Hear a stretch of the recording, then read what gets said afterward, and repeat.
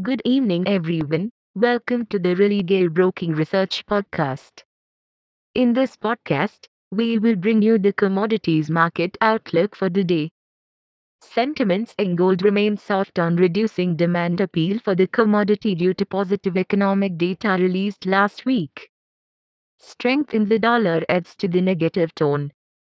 The trend remains bearish with resistance near the 55,550 level and support close to the 55,150 level. Crude oil prices have cooled off after the morning gains.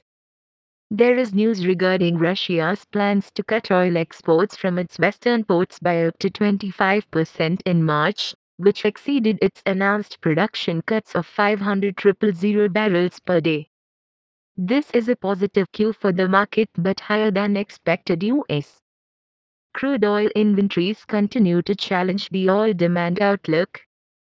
Prices are expected to recover in the evening session if sustained above the support of 6,250.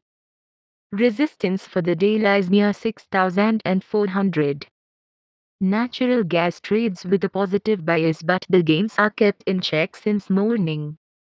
Improving demand forecast from the power producers supporting the market. However, the EIA report released on Thursday showed another much smaller than normal withdrawal that widened the storage surplus from 8% above average to 15%. This indicates a comfortable supply situation. In all, we expect the gains to be kept unless prices comfortably break above 222. In this scenario, the resistance will be 230. Support on the other hand is near the 213 mark.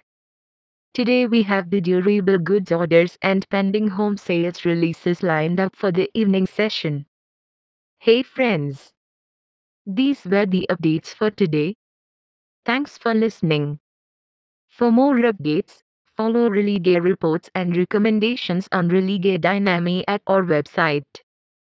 You can also contact your relationship manager or the nearest branch. Please read the disclaimer document available on Religare Online. Com disclaimer before trading or investing. Happy investing.